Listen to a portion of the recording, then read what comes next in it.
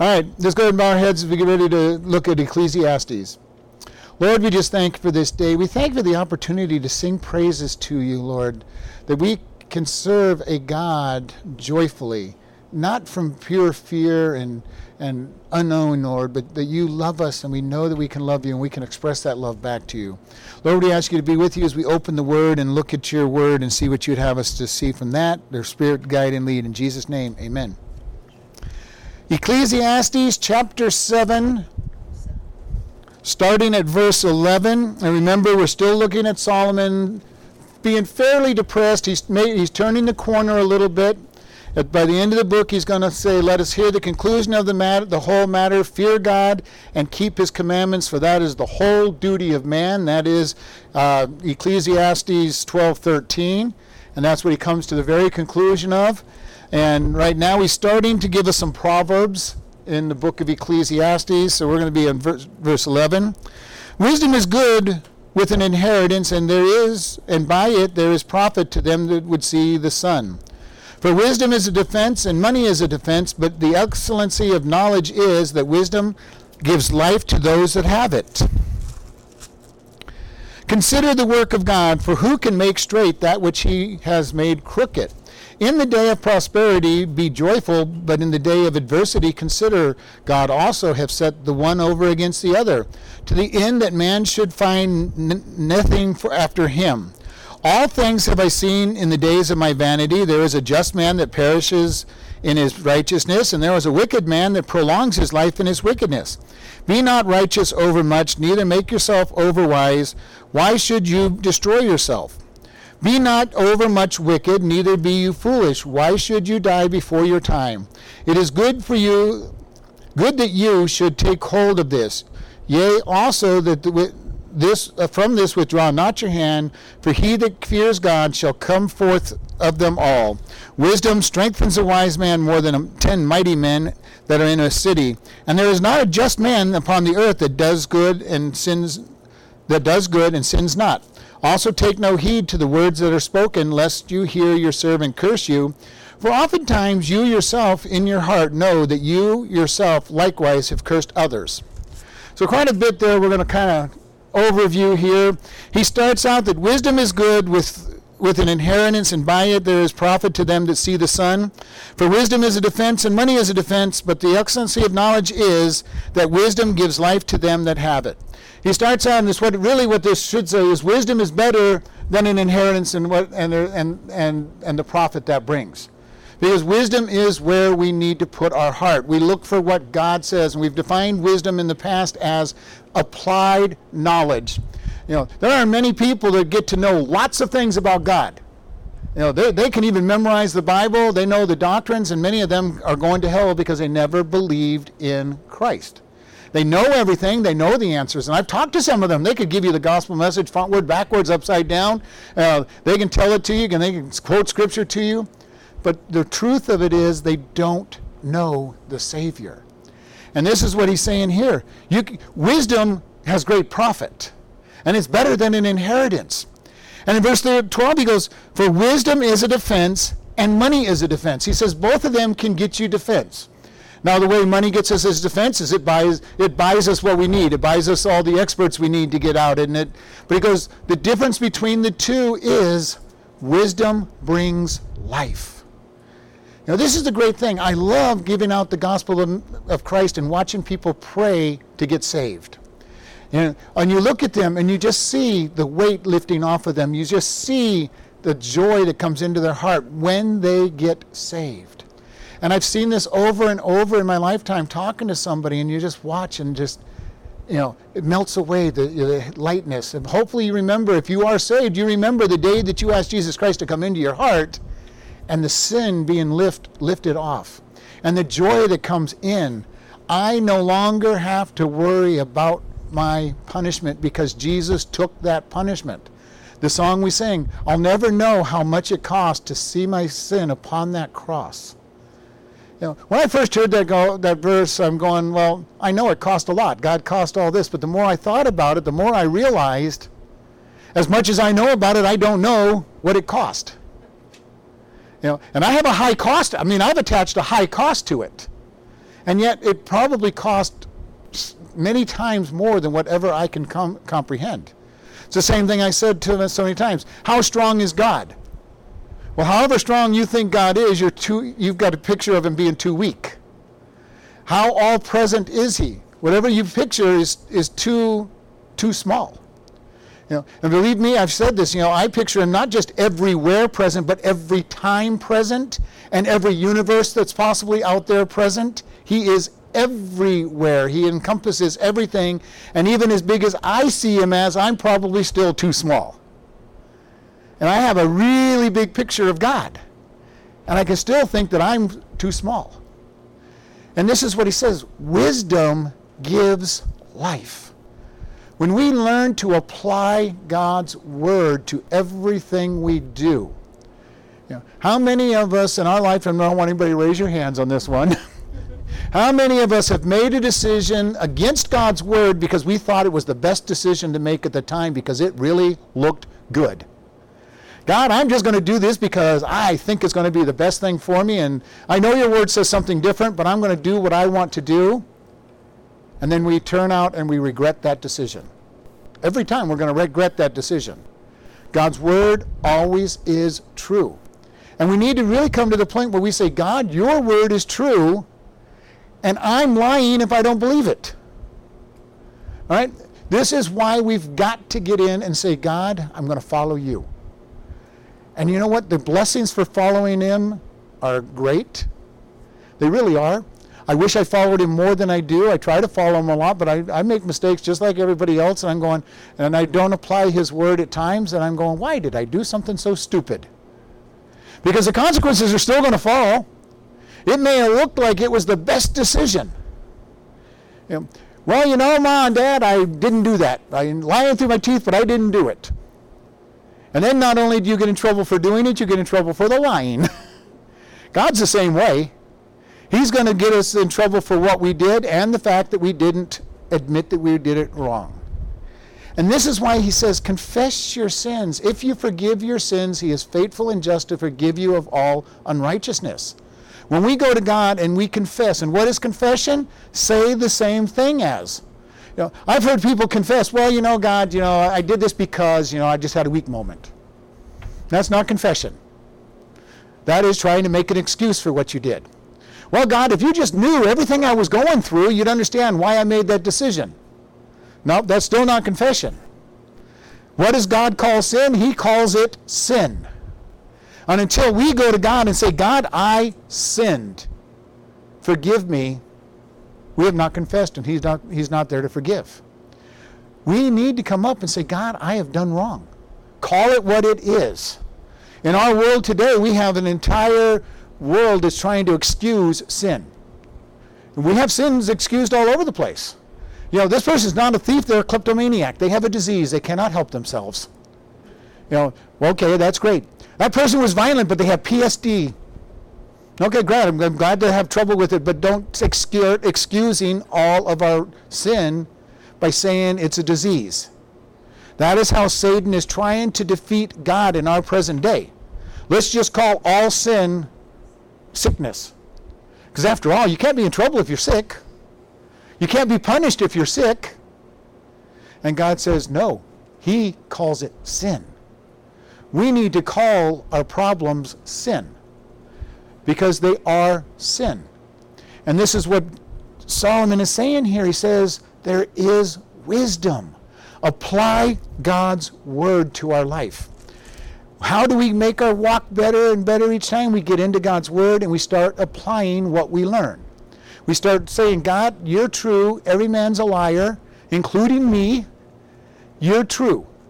And live the way he says. Because we'll make all kinds of excuses. God, if you just knew the way I was raised. My family just was a terrible family. They raised me in such a way that if you just really understood God, I didn't learn right from wrong because of my family. I understand that. That makes life difficult for you. But you get into God's word and you start living the way God says to live in spite of the way you're framed. Well, God, if you just knew my family and my friends and what a bad influence they are on me, they're always getting me to do the wrong things. God would say, well, I told you not to hang out with the people that are bad influences. If you have somebody in your life who's always leading you down the wrong path, get away from them. Get away from them. I don't even care if they're family. Now, you're going to have trouble if it's your spouse, because you can't get away from your spouse. God says, I hate divorce. If it's your spouse who's leading you the wrong way, you're in trouble. You better pray for them to get saved and get right. But, if it's somebody else, get away from them. Get godly companions and be able to hang out with godly people that will guide you the right direction. He says in verse 13, consider the work of God, for who can make straight that which he has made crooked? Do you realize that sometimes God puts things in your way to get you to come back to him? He makes your way crooked so that you will fall down, have to look to him, repent, confess your sins, and come back to him. And if God is against you, who can be for you? But when God is for you, nothing is against you. As Paul said, neither height nor depth nor width nor forgot the extra dimension. Nothing is against us. Principalities and powers are not against us. Satan cannot stand against us when God is for us. And if you're one of his children, he's standing for you. This is why it's a serious condition to say, well, God, I just couldn't help myself when I did that sin. God says, for there hath no temptation overtaken you, but such is common to man, but God is faithful, who will provide a way of escape. He provides the way of escape. It is through him. God, I just have this really bad problem. I can't do it. And God says, you're right, you can't, but I've crucified your flesh, and you're to live in me, and my spirit can give you the power. What do we do? How do we live? We get the overcoming by turning our life over to him. We turn our life, we surrender our life to him, no matter what our excuses are, no matter who the people are drawing us into sin, we surrender to God and say, God, I want you to change me. It is an amazing thing when God steps into somebody's life. People who are alcoholics can be turned around instantly. Drug-addicted people can be turned around instantly when they turn over to God. People who are thieves can be turned around instantly. If you're a liar, he can turn you around instantly when you turn your life over to him. If you're a lazy person, he can turn your life around instantly when you turn your life over to him. God makes us a new creation. I'm trying to give enough sins that I catch almost everybody in the room. But we think sometimes, God, I just can't help it. God, I'm a sinner, you know that. And God says, yes, I know you're a sinner. That's why I said I want you crucified. Your sin nature is to be crucified so that he can come in and live through us in power and victory. Will we do it all the time? I wish we would. I wish we could. In 48 years of walking with God, I still have all kinds of times when I don't totally surrender to him. I surrender more now than I used to. Hopefully, if I live to be 100 or 200 years old, I'll surrender even more. But I will never surrender completely because my sin nature will keep popping up. But he says, don't try to do this. He says, in the day of prosperity, be joyful. That's pretty easy to be happy when everything's going right, isn't it? Everything seems to be going good and you get excited. Okay, God, this is a wonderful day. I'm all happy for this day. He goes on to say, in the days of adversity, consider God has also set the one over against the other. Do you realize that when we have a really bad day and things all seem to be going bad, day, week, year, decade, I don't know, however long it is that you've been fighting with God over your bad day, God has put it in your path? And Romans 8:28 is still in the Bible. Nobody took it out of the Bible yet. For all things work together for good for those who are called according to the purpose of God. I love that verse. I was reading the book about Billy Sunday, and as he was having hard times, his wife kept reminding him God did not take Romans 8:28 out of the verse, out of the Bible. He'd complain about something, and she would say, God has not taken Romans 8:28 out of the Bible. And as he got good with following God, it became a joke with them. God has not taken Romans 8:28 out of the Bible. This is really what Solomon is saying. God is in charge. He put what we think of as bad in our life. Why? I don't know. I don't know why he puts bad things in our life all the time. Some of it is to strengthen us. Some of it is to give us empathy with other people who are suffering and going through hard times. Sometimes it's just to see if we're going to be faithful. Job was put under temptation just to prove that he would be faithful to God. That was it. Satan stood before him and said, God, if you didn't protect him, if you didn't protect Job, Job would curse you. So God says, okay, take everything he owns. He didn't curse him. God, if you took his health, if you took his health, he'd curse you. All right, you can take his health. And he didn't curse him. The only time Job had a real problem was when his 4 friends came along and told him how bad he was for many weeks. Kept telling him how bad he was and how he deserved everything he had and he needed to confess his sin. Then he got to the end and he started getting a little bent out of shape. Of course, he lost everything. He had no health, and his friends were badgering him about how he must have been really bad because only bad things happen to bad people, right? And we know that that's not true. But that was their doctrine. If you do good, good happens. If you do bad, bad happens. And yes, that is generally true. But just as we're being told by Ecclesiastes, bad things happen to good people and good things happen to bad people. His very next verse says, there's a righteous man. He was good. He did everything he was supposed to, and he died young. And then you had some evil guy, really evil, and his life seems to continue and continue and continue. David says, why do the heathens rage and the wicked prosper? We all have that question sometimes. God, why is that person getting away with everything? It looks like they're getting away with all this bad that they're doing. And it's very important for us to understand and know that it just appears that they are. There is a day of reckoning coming for all people. It is appointed unto men once to die, and after this the judgment. God is not measuring the books. He has not recorded the final statements on the books until we die. Somebody has all the way up until the second they die to accept Christ as their Lord and Savior. And if they accept him at the moment they die, they'll go to heaven. And people go, well, that's not really fair. They waited till the last moment. Well, they could have missed that last moment too if they weren't careful. Don't wait. Today is the day of salvation. Don't wait until the last possible second, because you may not have that second to make a decision. And because you might have a heart attack, you might have somebody shoot you, anything can happen, and all of a sudden you're dead before you know it. Don't wait. And that's the purpose of this whole statement. If you die in your sins without Jesus Christ, you will stand before God and be judged for the good things that you have done, which Isaiah tells us all your righteousness is filthy rags. At the white throne judgment, people are going to stand before God clothed in filthy rags of their own righteousness and be condemned. Not because of their sin, because they're not perfect. They're not wearing the righteousness of Christ to be admitted into heaven. If you're a Christian, we get very fortunate. We get to stand before the judgment seat of Christ, and he's going to say, okay, let's take all your works, throw it in the fire, and see what comes out of it. Did you do it for yourself, or did you do it for me? And he's going to reward us for all the things that were done for him, truly for him. Sometimes we do good things trying to look good. Sometimes we do good things because we think that's what we need to be doing to please God. Sometimes we're doing it in our own strength because, hey, God, I'm strong enough, I can do this. And God says, nope, those burn up. Those are gone. You did them for the wrong reason. And I can tell each one of you, if you're walking with God, you're going to have rewards that you don't even know about. Those times when you were just faithful, you said a little prayer, you read the Bible, you were kind to somebody.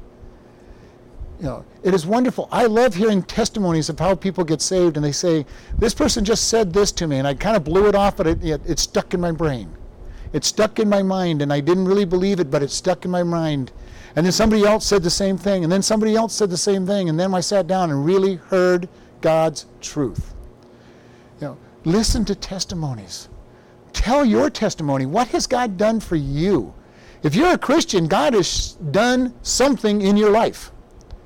You should be a brand new creation. There should be a point in time where you say, I knew I was a sinner. I bowed on my knees, or I just bowed my head, or whatever, and I said, Jesus, I am a sinner.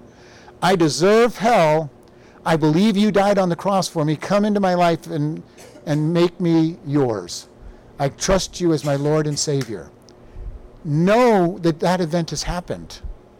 And the problem is, a lot of times when people grow up in a church, they never make that actual commitment. They know all about God. They know lots about God. And you go, when did you make your decision to follow him? And I go, I don't know. Make a decision. If you don't know, if you can't say, I know when I made that decision, make it today. Know that you have made that decision to call him your Lord. Because he'll change us. He'll give us the power to walk with him. He'll give us the desire for his word. He will give us the desire to share that gospel message with others. Because he comes in and he makes us a new creation. One of the things we've been listening to is when Samuel comes up with me, we're listening to Unshackled, and I'm listening to all these people's testimonies over and over and over again, the same story about how sin had them caught up in death and misery. And each one of them would talk about how different people came into their lives and shared the gospel message with them, or shared that they needed Jesus. And many of them would answer the same thing to so many people. Well, I don't need religion. And I'm saying, thank God you don't need religion. I don't want any religion in my life. I want a relationship with Jesus Christ, the God of the universe in my life, teaching me to walk in righteousness. It is not religion. Religion is a whole bunch of rules. I don't do well with rules. Surprise, surprise. I don't do as well with rules as anybody else does. Nobody does well with rules. Adam and Eve had one rule, and they didn't do well with their one rule. Don't eat of that one tree. How would you like to, do you ever think that maybe if I just had one rule, I'd be able to obey it? You wouldn't be able to obey it. They weren't able to obey it, and they didn't have a sin nature to desire that, and they still couldn't obey it. Religion is a bunch of rules. Do this, do this, do this, do this, do this, and do this, and maybe God will be happy with you. That is the problem with religion. You never know whether you've done enough good for God to be happy. The answer is you haven't. If you're working on religion, you never do enough good to please God, because his standard is perfection. That is why Jesus had to come down to this world and die for our sins, so that we could have a forgiveness that would be forever. That we could have our sins covered and be clothed in the righteousness of God and be able to follow him and live for him.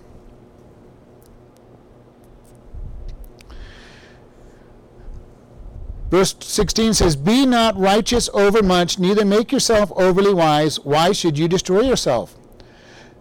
Be not overly wicked, neither be you foolish. Why should you die before your time?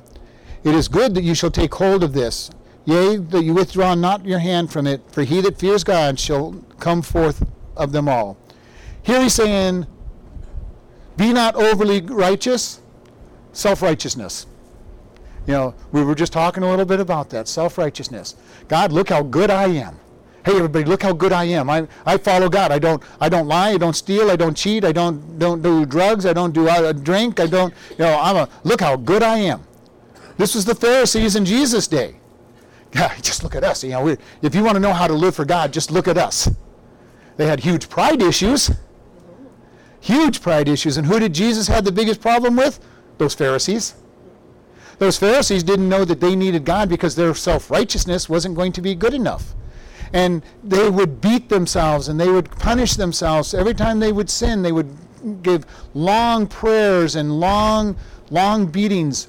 The monastic monks oftentimes would flagellate themselves with a whip, trying to beat the sin out of them, instead of living for God.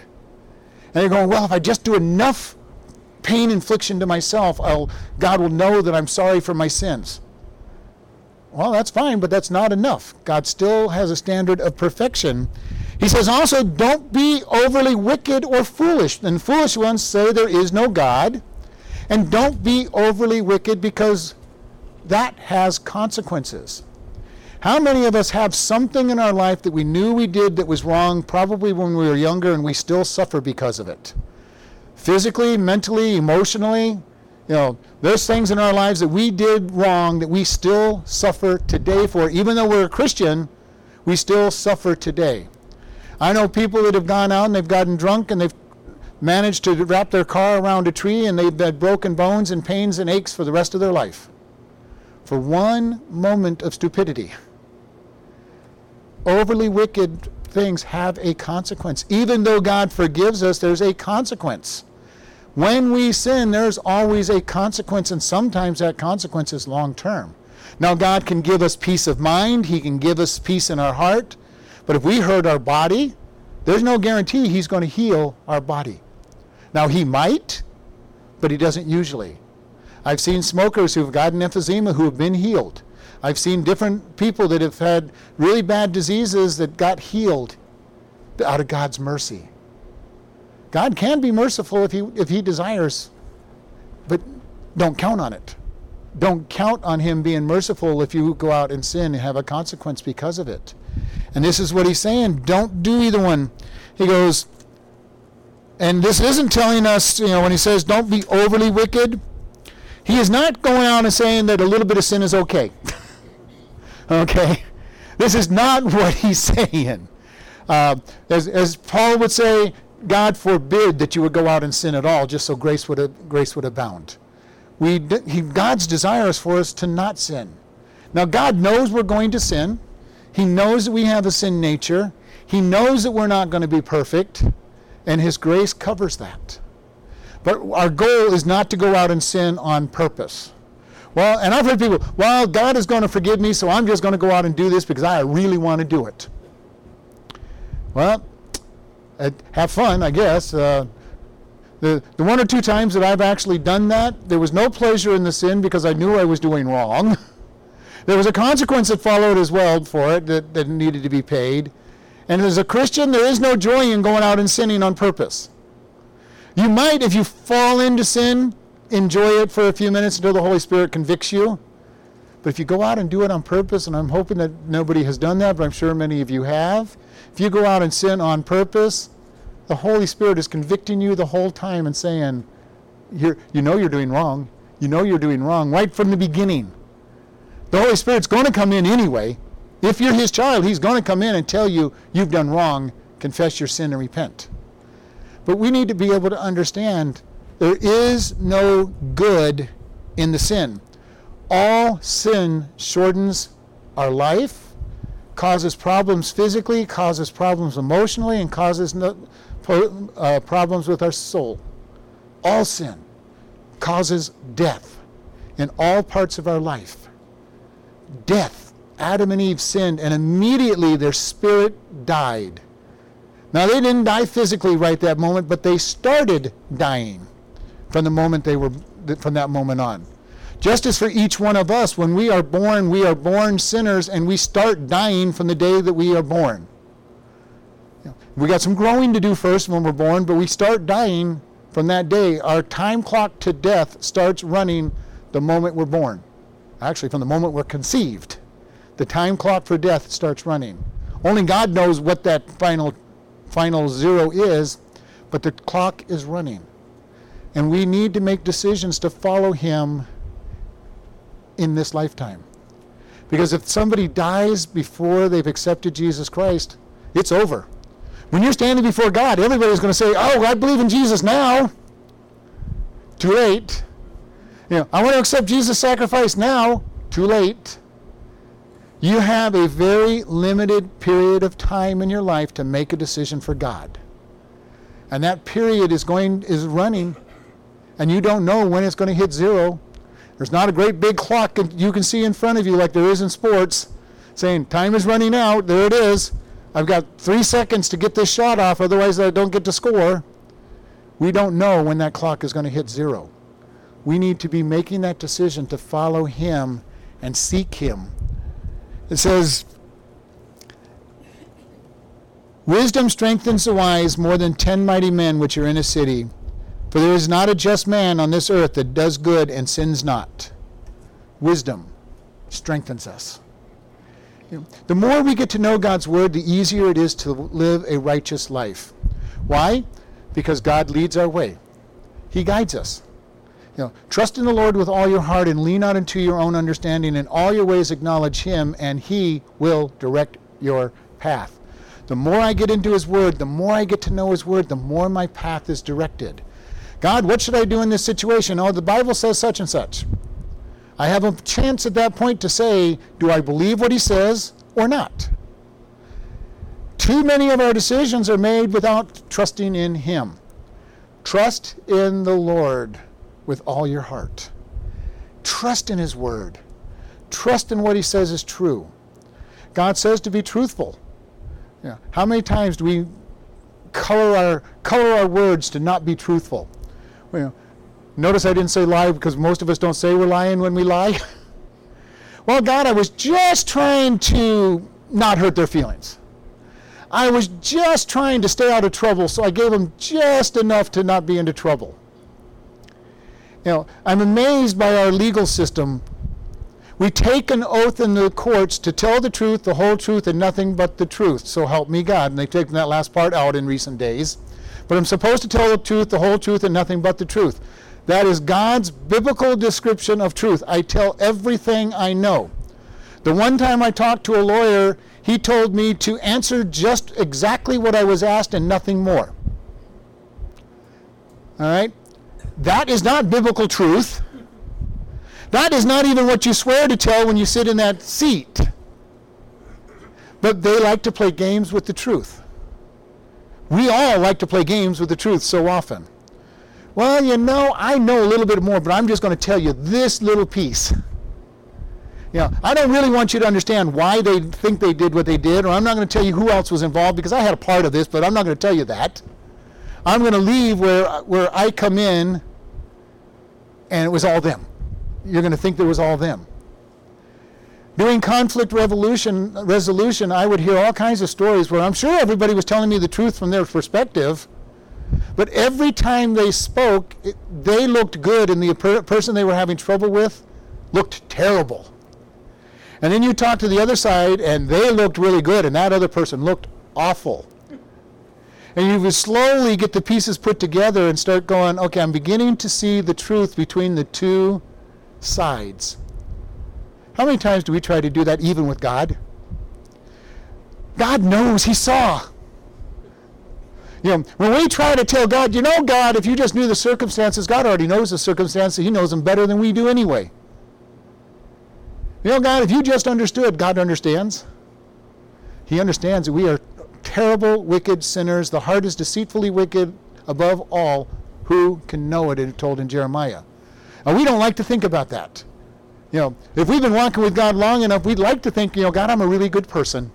You are just so lucky to have me, God. If you didn't have me around, everything would go wrong, and I'm just such a good influence on everybody. And God says, I know your heart. I know what you wanted to say. Now, you may have been well disciplined and didn't say what you wanted to say, but God says, I know what you wanted to say. I know what you wanted to do. Your heart is wicked. My heart is wicked. Our hearts are wicked.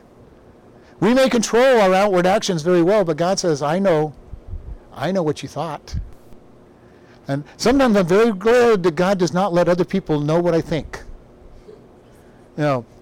When all you want to do is reach out and strangle the person, and you start being nice to them and you give them grace. Everything in your heart saying, I just want to tear you from limb to limb, and we all know we've been there. And we're going, God, thank you. God, forgive me for my initial desires. But thank you that you helped me be strong enough not to fulfill what I thought. And then he ends this with some very interesting advice. Take no heed to all the words that are spoken, lest you hear your servant curse you, for oftentimes also your own heart knows that you yourself likewise have cursed others. How many times have you overheard something being said that you wished you had not heard? You can't unhear it. Be careful what you listen to. Be careful what you hear. And Solomon's statement is, how many times have you said something that you would rather not be heard from somebody? Be aware that people don't always mean what they say, and you may not mean what you thought you heard. Especially if you come in the middle of a conversation and you hear the very end of something and you all of a sudden think, they were talking about me.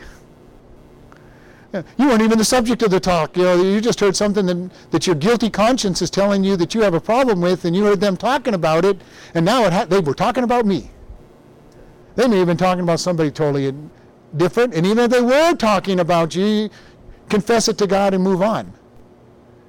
don't hold it against people, because how many times would you like your words held against you? How many times have you said something lighthearted or even stupid that you regretted saying? Or, you told a joke that fell flat, and somebody takes it very personally. I have to be very careful. I like sarcasm. Sarcasm can get you into a lot of trouble because people think you're being serious when you were trying to be joking. I have learned to try not to be sarcastic. Even though my mind goes that way quickly, I try very hard not to be sarcastic because I've offended so many people over the years with sarcasm. And it's so easy for that to come out wrong. It is so easy for people to take your words wrong. And this is so important. We need to be careful what we say. We're told in the scriptures that we will give an account for every idle word we speak. Now, for some people, that's a very, very scary. It's just be scared to everybody, but it's really scary for a lot of people who just loosely gossip, who loosely say things about people, who loosely use double entendre. That's the idea of saying something that means something else, usually sexually oriented. Who use sexually suggestive stories. They don't actually go cross the line, but everybody knows what they're talking about. We say things about certain people. Well, you know how they are. You know their reputation. I never really gossiped. I never really told you anything, but I led you down a path. I was gossiping. We've done that. We've all done that at some point. We need to be careful. How easy is it to find ourselves gossiping or saying bad things about people and saying bad things? It is very easy. We're just talking. Next thing we know, we're in a very bad area because we're not watching our tongues. James said the man who can control his tongue is perfect. We all get in trouble with our tongues. Always. I do a lot. We get in trouble with our tongues. We say things we shouldn't say. We say things that aren't kind or loving. We need to be very careful. Watch what we're saying and be willing to give people as much grace as we're hoping to have for our talking. And that's literally what he's saying. Don't pay attention to all these things because you have said things that you want grace for. If you want to live a life that has grace and love given to you and forgiveness given to you, you must give out love and grace and forgiveness to others. Because why? God loved us first. We love others because God loved us first. And we're to take what he does for us and give it to others. We're to give grace. We're to give love. There should be nobody that we're not willing to tell the gospel to because they're just so bad a sinner they don't deserve it. No. I didn't deserve it. You didn't deserve it. None of us deserved the gospel message. We don't deserve Jesus coming down to this world and dying for us. We need to give that same love and grace to others. We've been praying about people getting saved. We need to be witnessing to these people. We need to share the gospel to people. Because how did we get saved? I guarantee you, everybody sitting in here who is saved today had at least somebody tell them the gospel message. All right? Or give them a gospel tract. Or do something that led them to be able to know God. I have not met anybody in my walk that has just said, well, one day I just said, Jesus, I'm a sinner. I deserve to go to hell. Come into my life and save me because you died for my sin. Somebody told them. Might have been mom or dad, might have been grandma, might have been a friend, might have been going to church and hearing a Sunday school, but somebody told them a gospel message. For each one of us, somebody told us the gospel message. Because Jesus said, I am the way, the truth, and life. No one comes to the Father except by me. And the disciples were told, go and tell the world. The disciples and about 500 other people turned the world upside down. The world, which is as bad as it is today, maybe even a little worse, was turned upside down for Christianity by a very small handful of people. we can see revival today because we've got a lot more people. Even if it was just the remnant of the Christians that are out there who got on fire and told people the gospel message and got them converted into a relationship with Jesus Christ, we would have a great revival that would turn this world around. Just as it happened in the first century. Rome was not a good place to live. Rome was not a kind place. Rome was not a godly place. They were wicked, terrible sinners that hurt each other and lied to each other and hurt children and hurt the elderly. Sound a little familiar to what we're doing in our day and age? Unkindness, hurting the elderly, hurting the kids, killing one another, being unkind to people. We hear all the time people talk about we're in a post-Christian world.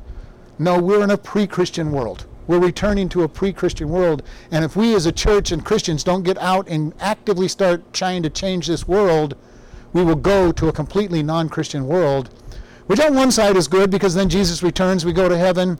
But I don't want to see that for my grandkids. I want to see my grandkids have a chance to have a godly walk and let it happen sometime else down the road. I would love to see revival come and see this world turned upside down again.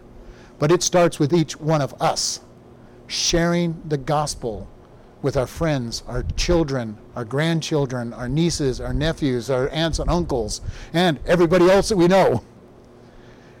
Do any of you remember when you became a Christian how excited you were to tell everybody about Jesus? I remember I told everybody about Jesus. I knew nothing about what I did, but I told everybody they needed Jesus. I don't know what happened to that. That withered away. I need to get it back as much as anybody else. I tell a lot of people about Jesus, but it has withered from those days when I told everybody. Now, I wasn't very nice about it. You're a sinner, you're going to hell, you need Jesus is not the way to go and approach everybody. Okay, it is a true statement, but it's not done in love.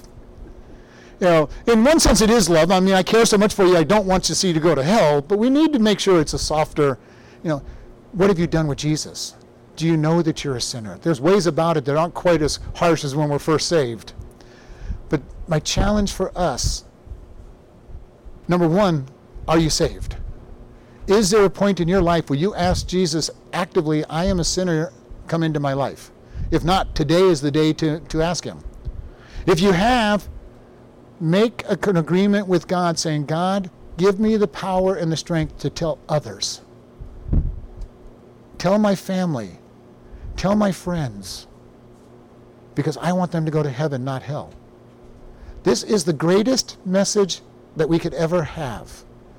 How many of us would not be telling our friends or neighbors, you have a favorite football team that's going to play in your neighborhood, or a basketball team or a baseball team, pick your sport, I don't care what your sport is, your favorite player is coming to your neighborhood.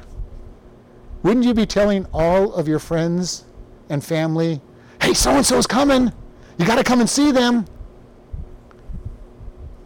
And yet we don't get excited enough about God for an eternal decision to tell them, do you know Jesus? Do you know Jesus? Does that mean we have to tell them every single time we see them? No, probably not. They might get to the place where they don't want to see you again if you're always telling them about Jesus. But do you have a family member or a friend that you have never told about Jesus? If you haven't, they may be going to hell. And I could picture them at the white throne judgment looking over at you and saying, why didn't you tell me that this was coming?